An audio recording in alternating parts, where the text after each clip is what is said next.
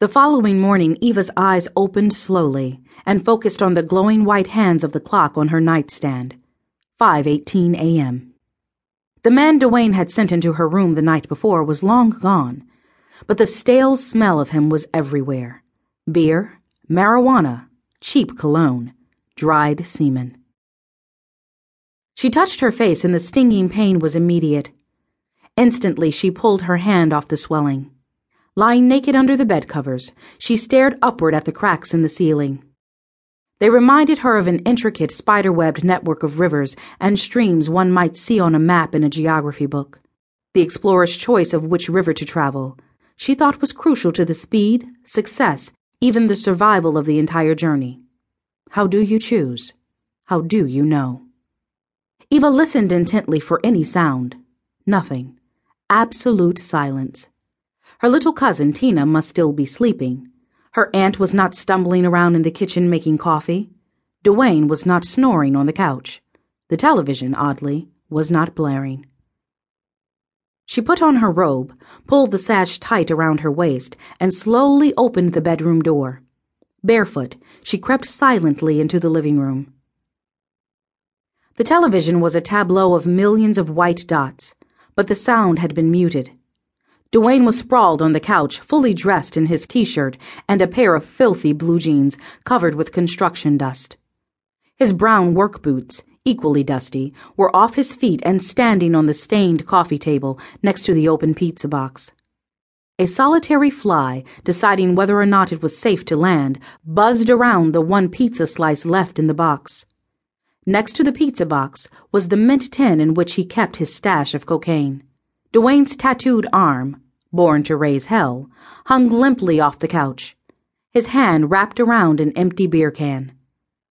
5 other empty companion beer cans were carelessly tossed on a dirty carpeted floor that was a green sea of food crumbs, soda and beer stains, and brown cat fur. Eva tiptoed into the kitchen, being especially careful not to wake Duane. He was eternally surly and mean, but even more so with a beer, bourbon, cocaine hangover. On the middle of the kitchen table sat Maxine, the brown, one-eyed cat that had moved into their home 6 days earlier. Maxine stared at her and then yawned, stretched, and lay comfortably on her side. Duane hated Maxine, but Eva appreciated her. She appreciated a cat that earned its keep by killing the mice and cockroaches and spiders that also lived with them. Stretching again, Maxine pushed something with her paw, and for the first time, Eva noticed the long white envelope in the middle of the food-stained white table. It was a standard-sized business envelope, and although nothing was written on the front, Eva knew that it must be for her. Duane was nearly illiterate, and Tina was barely 3. She stared hard at it, wondering what message it contained, who it was from, when it was written, dreading to open it, afraid not to open it. Sitting, Eva carefully took the envelope in hand.